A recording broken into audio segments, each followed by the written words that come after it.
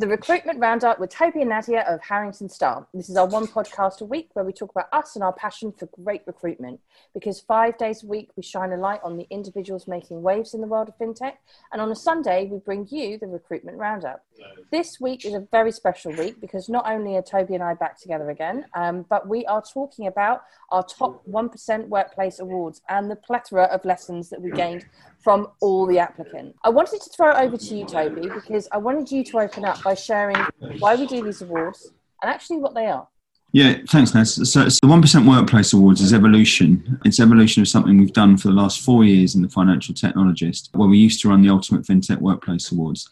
Now, it's only a slight name change in terms of that, but actually, structurally, it's changed completely. About 3-4 years ago, what we thought would be a good opportunity to do would be to shine a light on the best workplaces in the industry, in the financial technology space, to give people the opportunity to showcase their brands, to send in applications, basically showing why they were a great place to work. What that did was give us a sort of blueprint of really exceptional work on how people could attract, engage and retain the right talent. And that became a really good cornerstone magazine that was tied in with events. We had Baringa, who've been voted the Sunday Times best place to work in small, medium and large categories, talking about that. And it's sort of a little bit of a fuse in it. Over the last 3 years, that's evolved, run it at various different stages, had numerous different winners and showcased hundreds of different companies and what they're doing to make inclusive and exceptional workplaces for everyone they work with. This year, was a few months ago, we were sat there and looking at it and saying, right, actually, do you know what? There's different things that make a great workplace, and certain companies are better in some places than others. And actually, having one winner potentially wasn't doing the justice of everything that can happen within it. And a good workplace for a salesperson isn't necessarily a good workplace for a technologist, and vice versa. Some companies were exceptional at certain aspects of what it took to be a great workplace, and we wanted to shine a light on those specific places.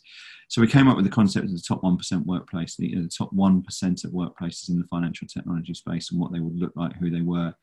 Brought in a team of judges from EY, from all sorts of different organisations and backgrounds. Baringa involved in it as well, to give a very diverse sort of view of the marketplace and what created a great workplace.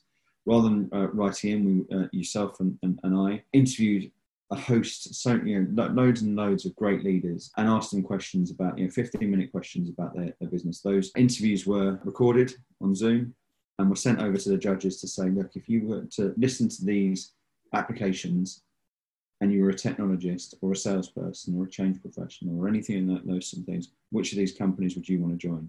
And I think that's really interesting because this year in particular, there's never been more competition for the best talent. And everyone who, if you are looking to secure a great technologist, it is likely they will have 3-4 offers on the table. And if they've got 3-4 offers, why is that person going to join your business?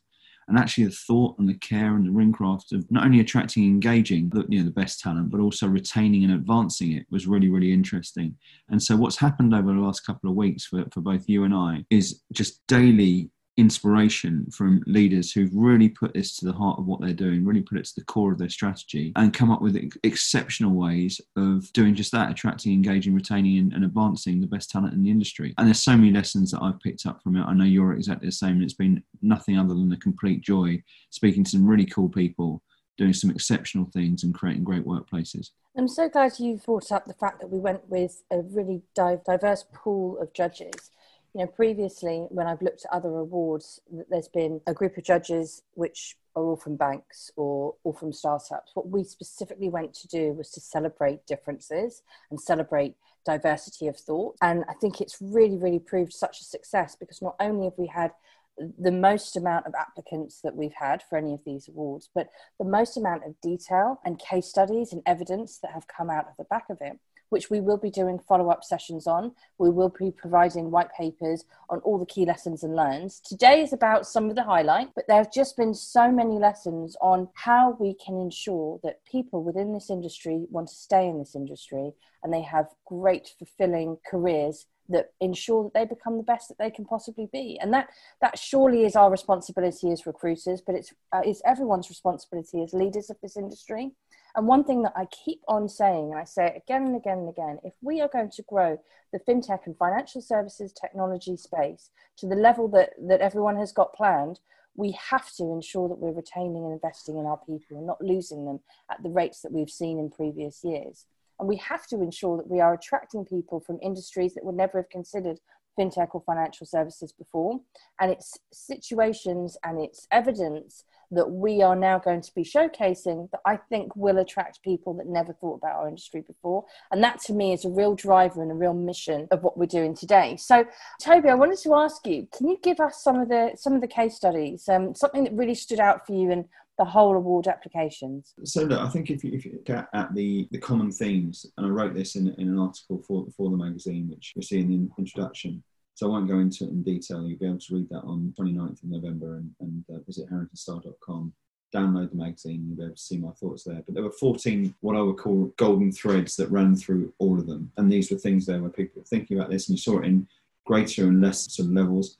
But the first thing I'll say is these are all good companies. Right? These are the best of the best. These are companies who are doing great things. And just how difficult it was to truly differentiate was noticeable. When you're talking about good companies and trying to attract good talent, how you stand out is very, very difficult. And so it comes down to the companies that, in my opinion, that can personify as many of these as articulately as possible in every stage of interview that becomes so important. So I'll you can read on. I'm not going to do a complete spoiler, but the 14 different things that really stood out to me was, number one is they maximise potential of their team and they grow careers, and they're very good at articulating how they can provide those growth opportunities for people within their businesses. They are masters of communication. They have clear, consistent, frequent, transparent communication within their business. They create environments that invent, innovate, and improve continuously. They solve complex problems, and they get people excited about the problems that they're solving. And they ensure they have the fair package and incentives, and they're creative with the incentives they put in place for people, which is always going to be important. They create strong bonds, and they focus on culture. The old expression of culture eats strategy for breakfast was very, very clear within this. You saw companies there that were really, through very difficult times through the pandemic and dispersed workplaces, you saw a focus on creating strong bonds within the team, and those companies that had the strongest bonds very clearly were thriving from that. They had high quality colleagues, and they celebrated those colleagues. People want to work with good people. A players want to work with A players. And they have a real talent density, which they focus on, and they try not to dilute that by bringing in average hires. They put a focus on social responsibility and making sure they're doing something more than just coming to work and earning money. It's focused on how they can help and advance, which I think is very important for the generations they're looking to attract at the moment. They exuded passion, very, very passionate leaders, leaders who were people-focused, who also had a focus on balance and well-being, and made sure that this wasn't something which was just a box to check, but they generally cared about their people. As spoken about before, they embraced diversity in all aspects of it, so not just a focus on gender and race and sexuality or disability for the sake of ticking a box, but genuine diversity of thought to get the best and most creative ideas that came together. They were, to a person, inspiring leaders to talk to, and I think people buy that leadership. The old adage of people leaving managers rather than businesses is personified there. And sales teams in particular are very good at showcasing the product fit. So why is this a great place? Why is this a great product with a great market scope and scale for you to sell that product into? How's it going to be? Salespeople want to be able to sell a product that they know is going to be attractive to the marketplace. And they encouraged, by nature, entrepreneurial thinking. So that golden thread coming all the way through that business was something there that I think is, and as I said this in the magazine, they're common themes, they're absolutely common sense, but very rarely are they common practice.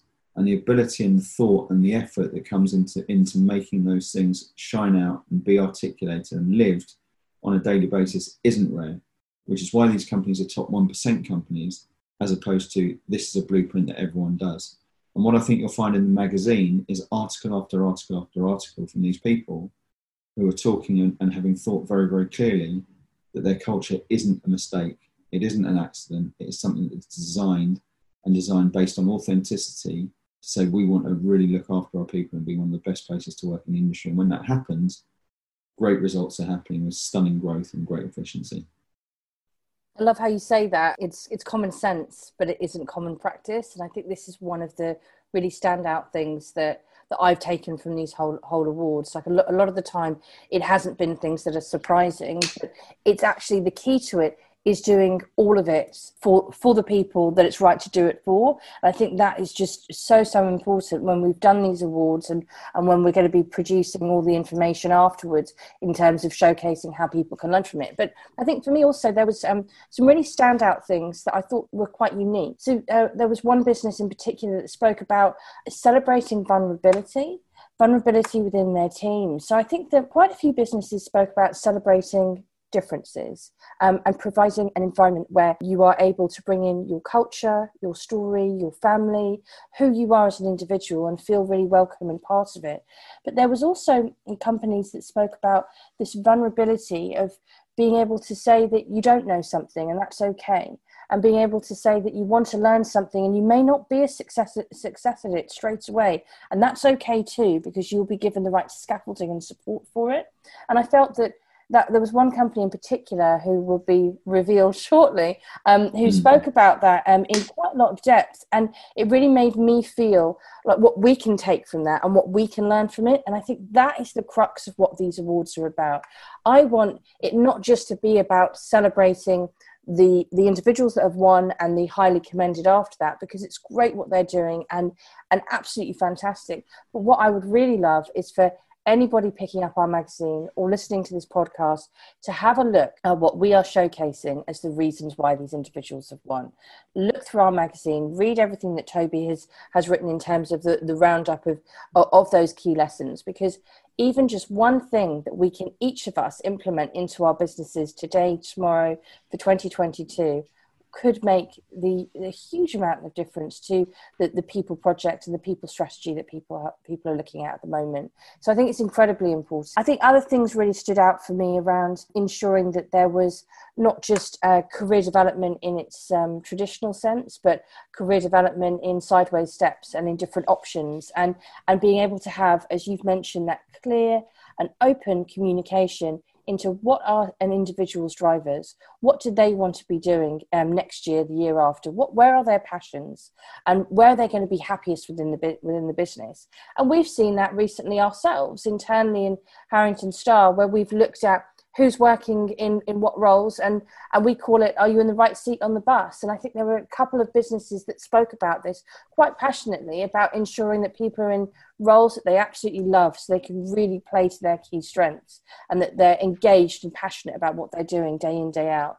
So I love the businesses that spoke about that too. And I think that, from the whole awards themselves, I think one of the bits that really stood out for me was around that leadership team, and making sure that leadership teams are doing as much as they can to be speaking to their people within the business. And what I mean by that is it isn't necessarily a company of 20,000 people having the one CEO speaking to everybody, but making sure that communication is clear, making sure that all the managers are understanding what the mission is, what the values, what the purpose, and are really living and breathing that consistently across the business, so that individuals know what they're going to get from their people. And I think that was something that really stood out for me also. I absolutely agree with that, and I think echo this, is that those leadership teams are critically important, and when they are interviewing the people for talent, that's who people are buying into. And I think it was telling that I don't know if you spoke to the judges in the same sort of way, but when I was talking about them, it was really difficult. It's very, very difficult to separate these companies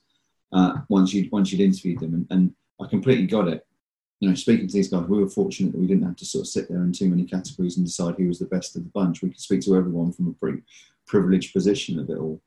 But when I was speaking to the judges about what separated, people who were there, and thinking of it from that question of, if I was presented with these videos and I had to join one of these companies, which one would I join? There was not an awful lot that they could separate in terms of, everyone had slight different elements there that were clever in terms of what they were thinking. But realistically, they bought into the people. And I think, it will not be one person who interviews and brings everyone into a business. It will be a group of them. And are those people who are in that position to attract people into your business inspiring and articulate and as passionate as you are about them? Because passion won many of these awards for companies. And I think the more that I can come across, it will win people when they've got 2 or 3 different offers on the table from it.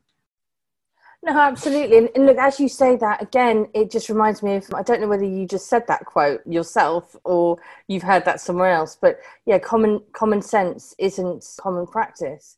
Like that to me is what I've really learned from these awards, because it's difficult. It's difficult to be all things to every single person within your business, but we have a responsibility to try. We have a responsibility to learn who our people are within our businesses and understand what's going to get the best out of them. And what I've loved about all these different categories is we've really been able to showcase that. So just looking at one category in particular, it was a DE&I category, and it was the most innovative DEI committee.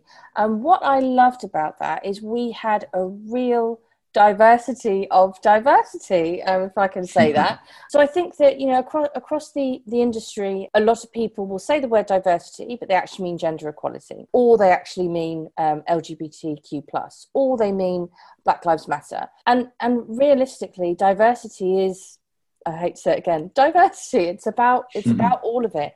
But what I really loved about this particular award is that the people that we have commended and the team that won were talking about so many different things, and then they spoke about one particular area that they're really excelling in, and that really embodies the whole awards application for me, because you may not be able to be everything to everybody. And I think listening to us, reading our magazine, it may actually feel like, wow, there is so much more that we need to do. And I think when it comes to inclusion, when it comes to being the best workplace that you can be for your people, when it comes to diversity, I'm having these conversations day in, day out. And more often than not, people feel totally overwhelmed by how much they need to do and what they need to affect. And there was one podcast that I recorded in particular recently, and the individual said to me, you've just got to start somewhere.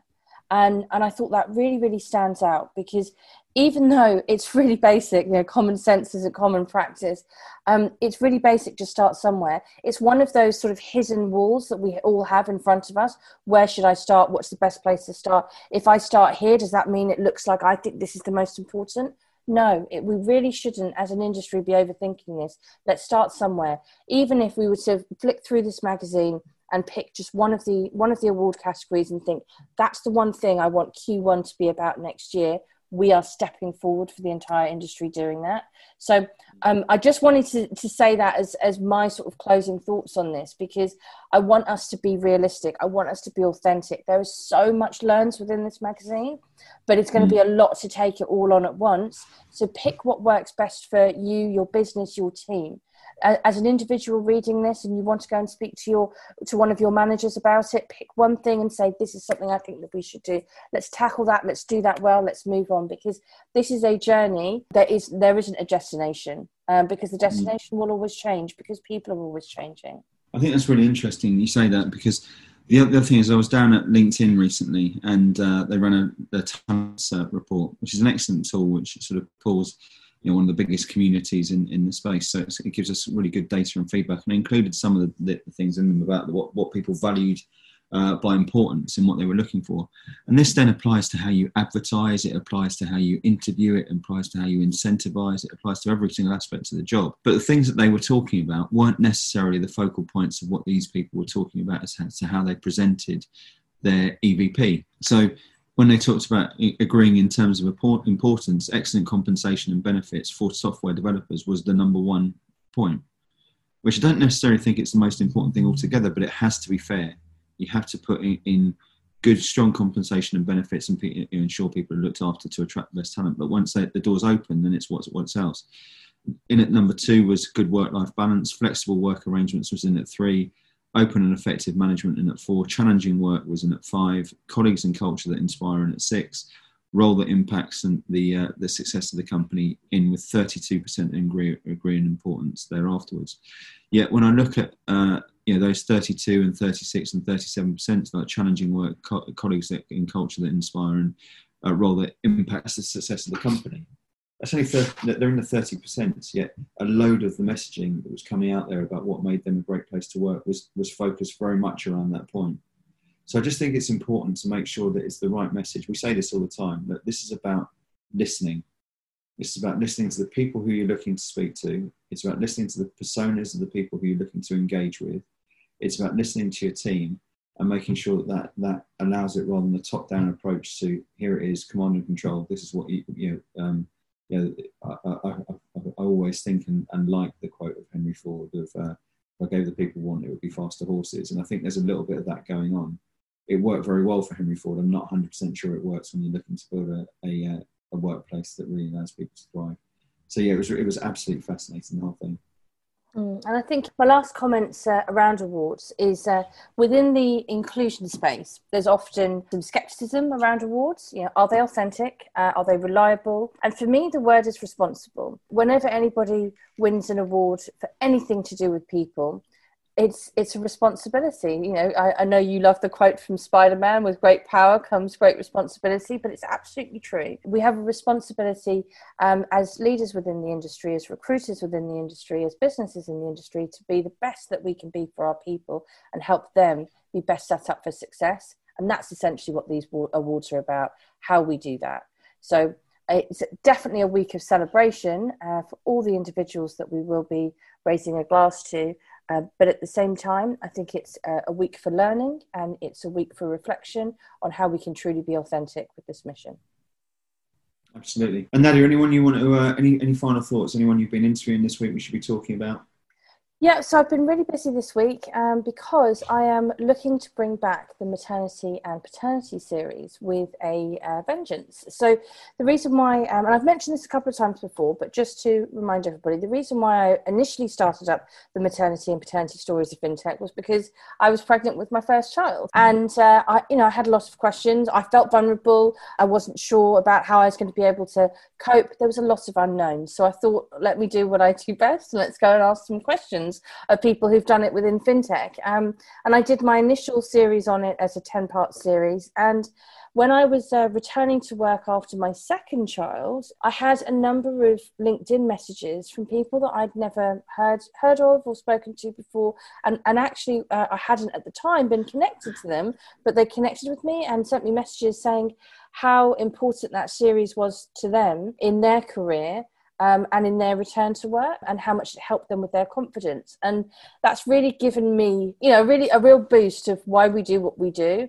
And again, like these awards, it's about giving people the confidence to be better and set individuals up for success within businesses. So this week has been drives forward on the maternity and paternity. I spoke with Will Morrick of IFX Payment. He's recently become a dad and was talking us through his experience with that, how that's worked for him, how that's actually taught him some lessons that will make him a better CEO. And I know a lot of people will be able to relate to that. So there's loads of really exciting things to come on that series. Plus, we've been doing lots of Women of FinTech. We've been doing lots of recordings of the Humans of FinTech, because diversity, as I said earlier, is not just about gender. So lots of new pods and lots of key learns to be listening into. So please tune into my DEI discussions Tuesdays and Thursdays.